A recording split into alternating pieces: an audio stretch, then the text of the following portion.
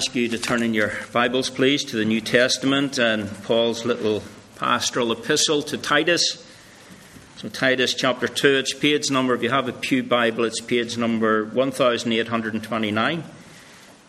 1829. We're going to read from verse 9 of chapter 2 through to verse 8 of chapter 3.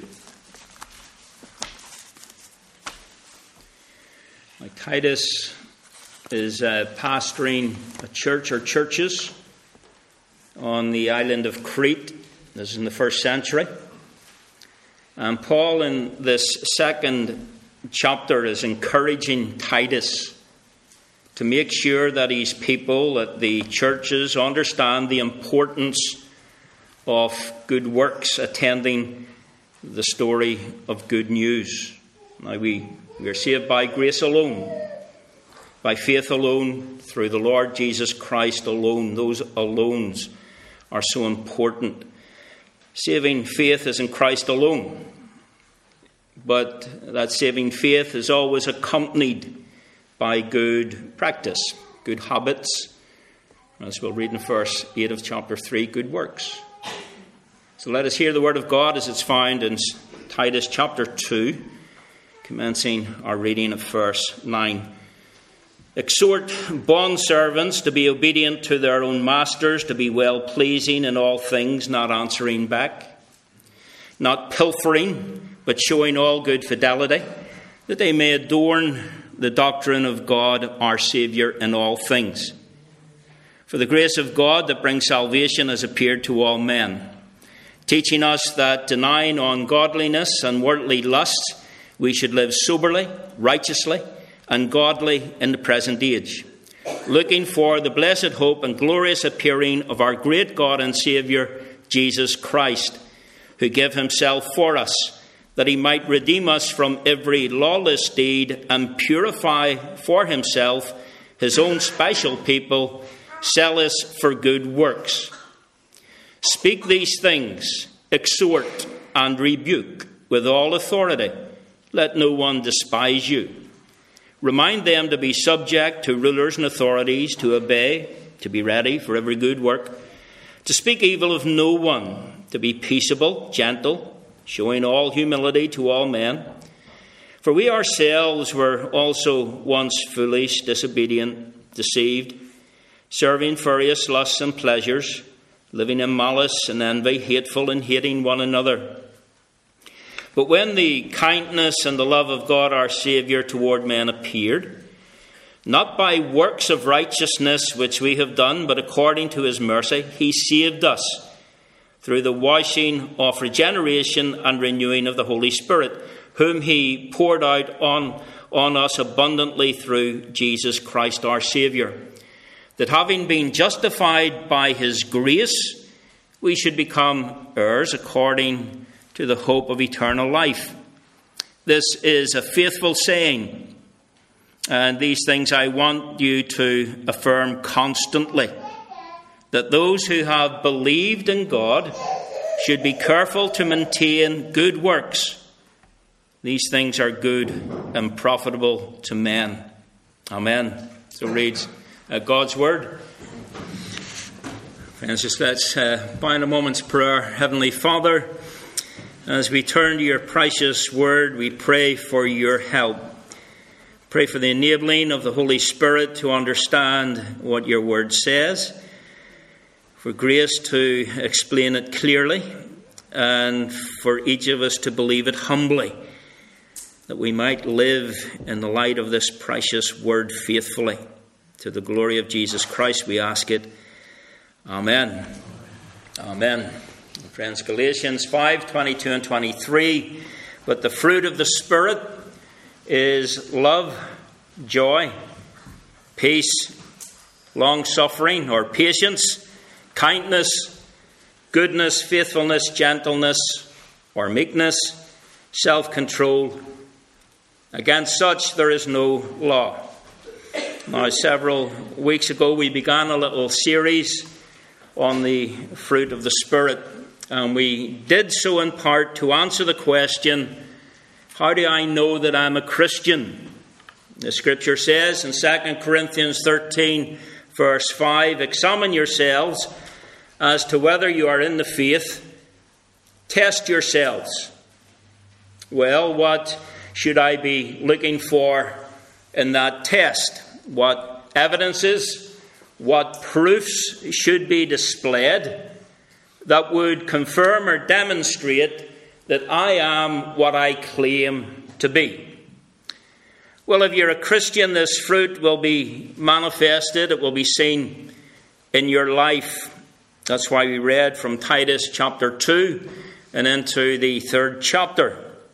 Paul writes to this young pastor in an environment that was particularly challenging, urging him to get everything right, to get his leadership right, to get his doctrine right, to get his teaching right, and make sure that the Christians understood that there was a direct relationship. There is a direct correlation between faith and practice. In other words, true belief will reveal itself in right behaviour. So do you see what I'm saying, beloved? The good news of Jesus Christ and the good works that he mentions to Titus in verse 8 of chapter 3, that faith and good works in Jesus Christ, they are supposed to go hand in hand. Now, hopefully you will have picked that up during the course of our reading from Titus 2 and 3. Paul is saying, when your people, Titus, when they get a grasp of this, when they get a hold of this, then in every area of life and at every stage of life, if they live this way, they will, as he says in chapter 2, verse 10, they will adorn the doctrine of God our Saviour. So, beloved, do you see what he's saying? He's saying that they will make the gospel, the story of good news about the Lord Jesus Christ, attractive, so that those who have never heard that story, or who have significant questions about that story, are not turned off by the ugliness of the lives of those who profess to believe the story. But rather they see such sweetness, they see such palatableness in the lives of those who profess this and who want to tell them the story, that they actually find themselves saying, I would like to hear more about this. I want to know more about this Jesus as a result of what I am seeing in you. The NIV translates the second part of verse 10, make the teaching about God our Saviour attractive. You live in such a way that the gospel of God our Saviour is attractive in your life. Are you a living testimonial to the teaching of God our Saviour? Now, on each occasion we have turned to Galatians 5, 22, 23. We have sought to make sure that we are clear concerning three truths. Number one, that what we are dealing with here, this fruit, is the product of the Holy Spirit's ministry in the life of the child of God, in the life of the one who has been born again. It's not an imitation. It's not produced by law. Not produced by us deciding to turn over a new leaf. It is the product of spiritual life in the heart of the child of God, brought about by God. It's the life of God lived through us.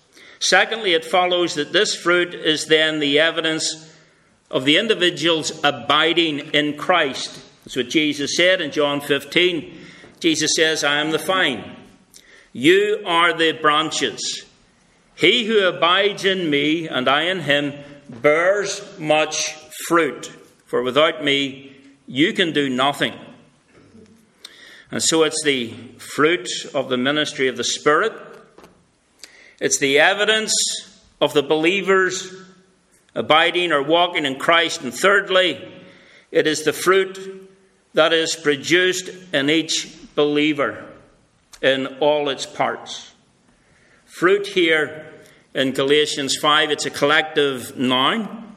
The Spirit is not just producing one characteristic or one segment of the fruit in the individual life. So you can't be sitting there saying, I'm a Christian, and, there's patience in my life, and there is also, peace in my life. That's the fruit that's in my life. But somebody over here, they have love and they have joy. And when we get together, we complement each other. No, that's not what he's saying at all. He is saying that all 9 fruit, all of these segments, characteristics, make up, are produced in the individual Christian life. That's what makes this so challenging. This is like having the searchlight of God's Word turned upon our hearts. What we know about ourselves and what we know God knows us to be. Some of these segments may be obviously greater in evidence than others in the life, but they all must be there. Test yourself. Examine yourself. Because God has as his purpose the creating of a whole, integrated Christian character. In short, he is making us like the Lord Jesus Christ. So that we can say with Paul from Philippians 1:21, for me to live is Christ. Now this morning we come to 2 elements, kindness and goodness. I'm going to take both together simply because there is little distinction between the two. In fact, the words themselves are often used interchangeably in Scripture. Kindness is sometimes translated gentleness. And if you look at Galatians 5:23, you will see that actually another Greek word is translated gentleness. And that's because these words are so close in their shade of meaning. It's not that they're hard and fast. They tend to overlap a bit. Now you might ask yourself, well, if there's little distinction between kindness and goodness, can we say if there's any distinction at all? Well, perhaps we could say that goodness is to be thought of as more active than kindness. And you say, well, Billy, what do you mean? Well, think of kindness in terms of disposition of heart, and goodness as the expression of that disposition. So we have disposition, that which is internal, that attitude, that core element, and then the expression of it as it is worked out and seen in the life. Now, before we get to that, it's vitally important that we realize that this kindness and goodness is grounded in the character of Almighty God. And David and Esther, if you want to lower the blinds and keep the sun off your eyes, you won't disturb anybody in doing that. I'm just throwing that out there. But anyway, just in case, you're inwardly groaning and saying, well, why the theology? Why are you bringing God into this? Why do we need to know about the character of God? Why the God stuff? Well, come on, obviously, we meet here each Lord's Day to worship God. And we desire to learn more about God as he has revealed himself to us in his word and through his Son, Jesus Christ. And so it's no surprise that we start with God and not with ourselves. We must always start with God. Our focus always has to be on God. You see, it's by understanding who and what God is that we are able to make sense of who and what we are in the Lord Jesus Christ. Now, here are several portions of Scripture to give you an idea of what I'm driving at. You don't need to turn them up. You can take a note of them, look them up later for yourself. But the first Scripture from Psalm 145, verses 8 and 9, where the psalmist says, "The Lord is gracious and full of compassion. He is slow to anger and great in mercy. The Lord is good to all, and his tender mercies are over all his works." People ask, who is God? People ask who is God like. You might get some wag at university saying to you, as the God of the Old Testament, he's full of wrath and anger and rage. But you come to the New Testament and everything's evolved and God's different and he's more loving. That's a load of nonsense. The God of the Old Testament is the God of the New Testament. And throughout the Old Testament, God says through his prophets and says through his servants that he is kind, he is compassionate, he is merciful, he is loving. And that is what God is like. We know he is like this. He is a good God, good to all. He is compassionate, he is gracious, he is faithful. He speaks to us through his word, speaks to us in creation, speaks to us through the Spirit who convicts and convinces us of our sin. He is kind in all of his works that he does. And that's why the psalmist is able to go on in that psalm, and in the light of what he had said in verses 8 and 9, he's able to say in verse 14 that God upholds all who fall and raises up all who are bowed down. My friends, it's not unusual on a morning like this to find some people who have come through the doors of this little chapel, and quite honestly, that describes you.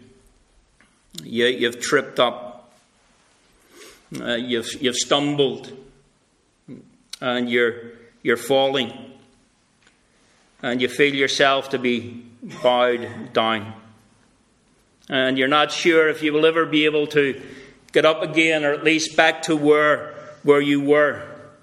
And so what do you need? Well, you need to know what God is like. That he is a God, as we've been saying on Wednesday evenings from the little epistle of Jude, is able to keep you from stumbling. He is the God who is compassionate, God who is good, who is faithful to his promises and can be trusted. His tender mercies are over all his work, and if you're born again, you're a work of grace, and he has promised to carry it through to completion. The Lord upholds all who fall and raises up all who are bowed down. That was the first scripture from the Psalm. Second one from the little prophecy of Hosea. Hosea chapter 11. The chapter begins, "When Israel was a child, I loved him." So that's the picture of God dealing with his people. When Israel was a child, I love him. Out of Egypt I called my son. And verse 2 of chapter 11 goes on to imply that the more they were called, the more they went away. Oh, isn't that amazing? God is calling him, calling his child. And the more he calls, the more they go their own way. The more he told them what to do, the more he tells them how much he loves them, the more they go on and do what they like. And they kept sacrificing to idols. And yet he said, given all of that rebellion and that disobedience and that turning away from God, given all of that, he says in verse 3 and 4 of chapter 11, "It was I who taught Ephraim to walk, taking them by their arms, but they did not know that I healed them. I drew them with gentle cords, with bands of love. And I was to them as those who take the yoke from the neck. I stooped and fed them. Marvelous. Our God stooping. Despite their rebellion, despite their wandering, God is toward them as a father to his child, as a tender farmer towards his cattle. You've just been singing, I have found a friend, oh such a friend. He loved me ere I ever knew him, and he drew me with the cords of love, and thus he has bound me to him. Beloved, God is not in the business of wrenching people's arms out of their sockets in order to draw them to himself. No, God is one who comes ever so gently. He is one who comes in kindness and in goodness, in the awareness of our predicament. Oh, he is good to all. In fact, if you jumped into the New Testament, and this is the third portion of Scripture, Jesus is speaking. He's encouraging his followers to declare themselves to be truly his followers by the way in which they deal with individuals who are not like them at all. And Jesus says in Luke 6:35, he says, that God is kind. God is kind to the unthankful and the evil. Oh, what is God like? He is kind to the unthankful and the evil. His kindness is uninfluenced by the gratitude or ingratitude of those to whom it is shown. He says, I called out to my people. I led them in kindness and tenderness. I drew them to myself with cords of love. They rebelled against me, went their own way. They sacrificed to foreign gods and to idols. But God's kindness, you see, is not inhibited by the reaction of those upon whom he sets his love. And that's the point Paul makes in Romans chapter 2, which is the next text I just want to draw your attention to. In Romans 1, as you well know, the predicament of man outside of Christ is laid out. And he takes on the question when he gets into chapter 2 of the Jewish people. Do they have some kind of special connection with God that can be employed for the well-being of their soul? And Paul says, listen, I hope you're not misunderstanding God's patience.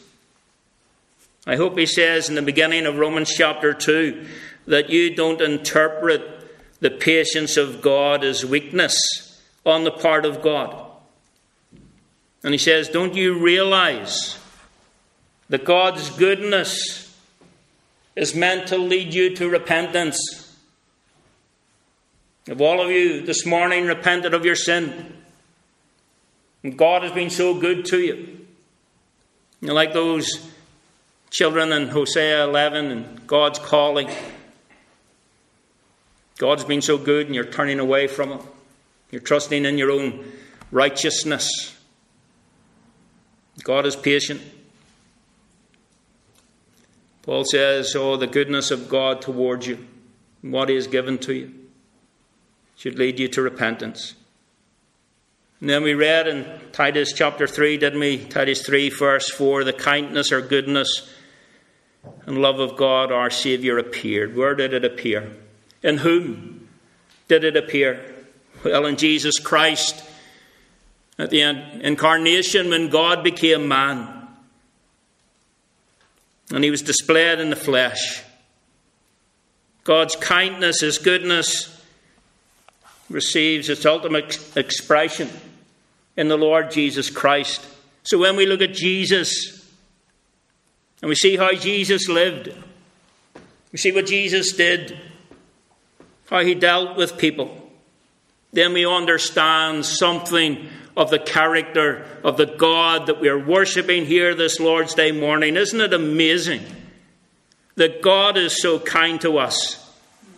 Isn't it amazing that God is so good to us?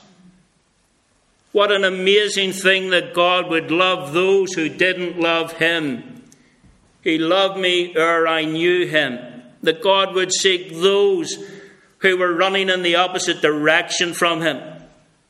That he would show his kindness in order to soften our hearts and open our eyes and make us realize that if we got what we deserved, it would be dreadful, because we would deserve his wrath and his justice and eternal hell, and yet he gives us something that we're entirely undeserving of. His mercy and his grace and the forgiveness of our sins. It's amazing, isn't it? Now, all of that has to form the foundation in which we think about building both kindness and goodness into our lives. We are created in the image of God, and when you think about it, the entire Godhead is involved in this.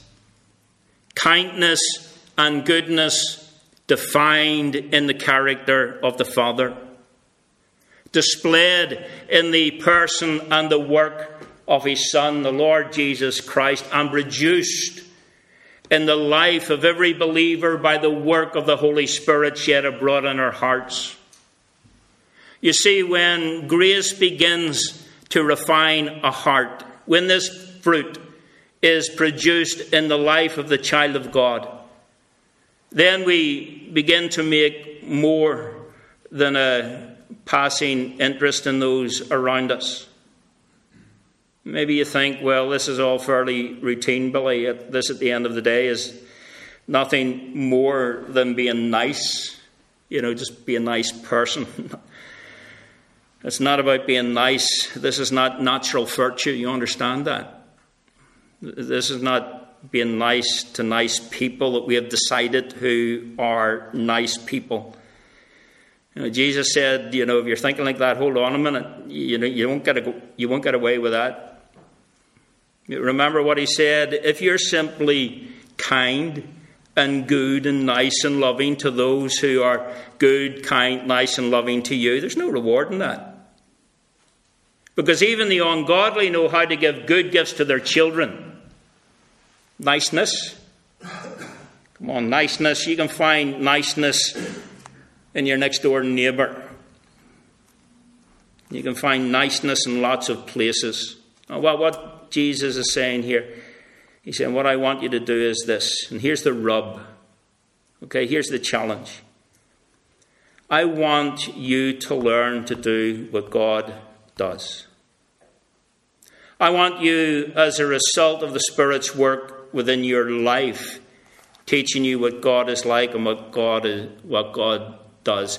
I want you to display that character of God in your life. God's kindness reaches to the wicked and to the ungrateful, to the rebel, to the lost. I think that one through. And maybe you don't want to deal too much with the wicked. After all, you could cite a verse back to me, bad company corrupts good manners. I don't want to be near the wicked. They're so ungrateful. If you do something for them, they just take advantage of you. Treat you like a sucker, like a doormat. Just use you. Throw it back in your face. You're saying, be kind to the wicked, be good to the wicked. If that's the deal, forget it. Well, come on. What if God did that? What if God did that to us? Yet he comes to us again and again and again, in spite of all the wickedness of our hearts. You see, kindness and compassion and forgiving spirit, they are woven together in the fabric of grace. Can you really say that you're a kind person if you hold a grudge? Can you, for a moment, consider yourself as having a kindly disposition if you refuse to forgive. You see, the kindness that is produced in our lives has to be akin to the kindness of the God that we are worshipping. In other words, it has to be uninfluenced by the gratitude or the ingratitude of those to whom we show kindness. And this kindness also is displayed. It's displayed to those who are incapable of returning you any favour. You know, you give assistance or support or give a gift to someone. Yeah, you don't expect anything in return. You know, we've appealed in the notice sheet for hospitality. What a great way to display what we're talking about in relation to the fruit of the Spirit within the fellowship here of God's people. The extending hospitality. You know, there are aged saints in the church who spend Sundays alone. Yeah, some folks disagree, but I think Sunday is probably one of the best days for showing hospitality. Getting folks around and sharing fellowship with them. Are we prepared for the unexpected guest? You shop on Saturday praying, Lord, going to get some extra provisions here because I'm praying for the person you will bring to church tomorrow. And be ready to invite them home. Spend time with them. You're ready for the unexpected guest because some have entertained angels unaware because they give hospitality to strangers, show kindness to strangers, just little acts of kindness. I'll go off on a tangent for a second, not totally unrelated. By God's grace, I had a great time last weekend down in Dudley. Preached last Sunday morning at the end of the service, standing at the door. A man in his 70s came, shook my hand, and then he opened up his Bible, pulled out of his Bible a photograph from back in the 70s of himself and 3 other squatties beside the Land Rover with their SLRs, combat gear. Explained to me he did 10 tours of duty in the province during that troubled period. 10 tours of duty. I said to myself, he hasn't been in the province for 10 tours of duty without losing some of his friends. And I said to him, you know, no doubt you lost some of your friends in those tours of duty. And he said, yeah, I did. And he says, that's why I have these in. And he turned his ears round so I could see the hearing aids. Blown up by an IRA bomb. And they took him to, and then he stopped and he says, would you happen to know, by any chance, would you happen to know somebody called Gladys Blackburn? Boy, Gladys was instrumental in my conversion, like. And I said, yeah, no Gladys. He said, wow. He says, Gladys was instrumental in my conversion. And he went and got his wife. And his wife said, he never stops talking about Gladys Blackburn. And Gladys went to him in prison, or in the hospital, Musgrave Park Military Hospital. Gladys went and gave him a little tract. Spoke to him about Jesus. Now he says, I'm a follower of the Lord Jesus Christ.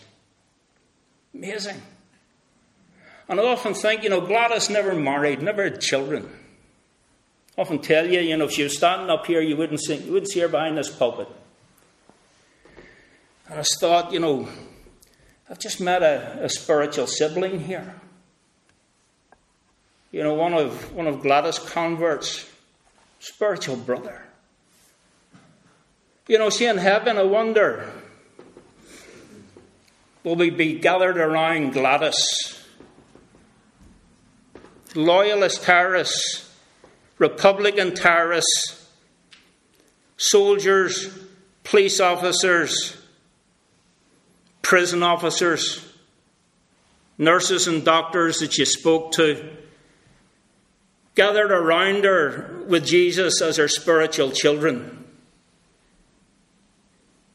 Little acts of kindness. I'll just pass on a tract and tell somebody about Jesus. Those soldiers who were injured, she would write to their mothers. She would write to their wives. Little acts of kindness. Well, here's a thought. Can you imagine what our lives would be like? Can you imagine what our homes would be like? Our communities would be like. Our colleges and our universities would be like. If those of us who profess to know the Lord Jesus Christ and love the Bible, and we are into the whole deal, if we as evangelical Christians as a group within this nation took seriously what God says that we are supposed to be and supposed to do, and we started to work out and live out this fruit in our lives, what an explosive impact it would have in our nation. Remember, beloved, Jesus says, you know, I was hungry and I was in prison. And they said to him, nah, you weren't. When were you ever hungry? When were you ever in prison? And he said to them, inasmuch as you have done it to the least of one of these, my brethren, you have done it to me, because when I was in prison, you visited me. When I was hungry, you fed me, and when I was sick, you came to me. Some people read that and they say, well, there you are. Jesus is saying, you know, that good deeds can earn you admittance into heaven. No, he's not. What he's saying is that expression of kindness and goodness provides a vital evidence, vital proof that we are bound for heaven. I know that long after sermons have been preached and they've been forgotten, people will remember little acts of kindness. They will always remember kindness. You can remember, can't you? You can remember if you were brought up in an evangelical household. You can remember school teachers that were kind to you. School teachers and Sunday school teachers, on account of their kindness, you can say it was instrumental in leading me to Christ. A work colleague maybe, a neighbour, on account of kindness. Still remember it. Fascinatingly, and with this we'll stop and we'll meet around the table when we sing our next hymn. You know, when Peter preached in the Acts of the Apostles in the house of Cornelius, he's the opportunity to lay out the whole scope of salvation as is found in Christ, and he talks about Jesus. And you know, one of the phrases that he uses right there in the heart of it all, Peter says of Jesus, this is what he says: he went about doing good. And beloved, I pray we get the point. Go and do likewise. Amen.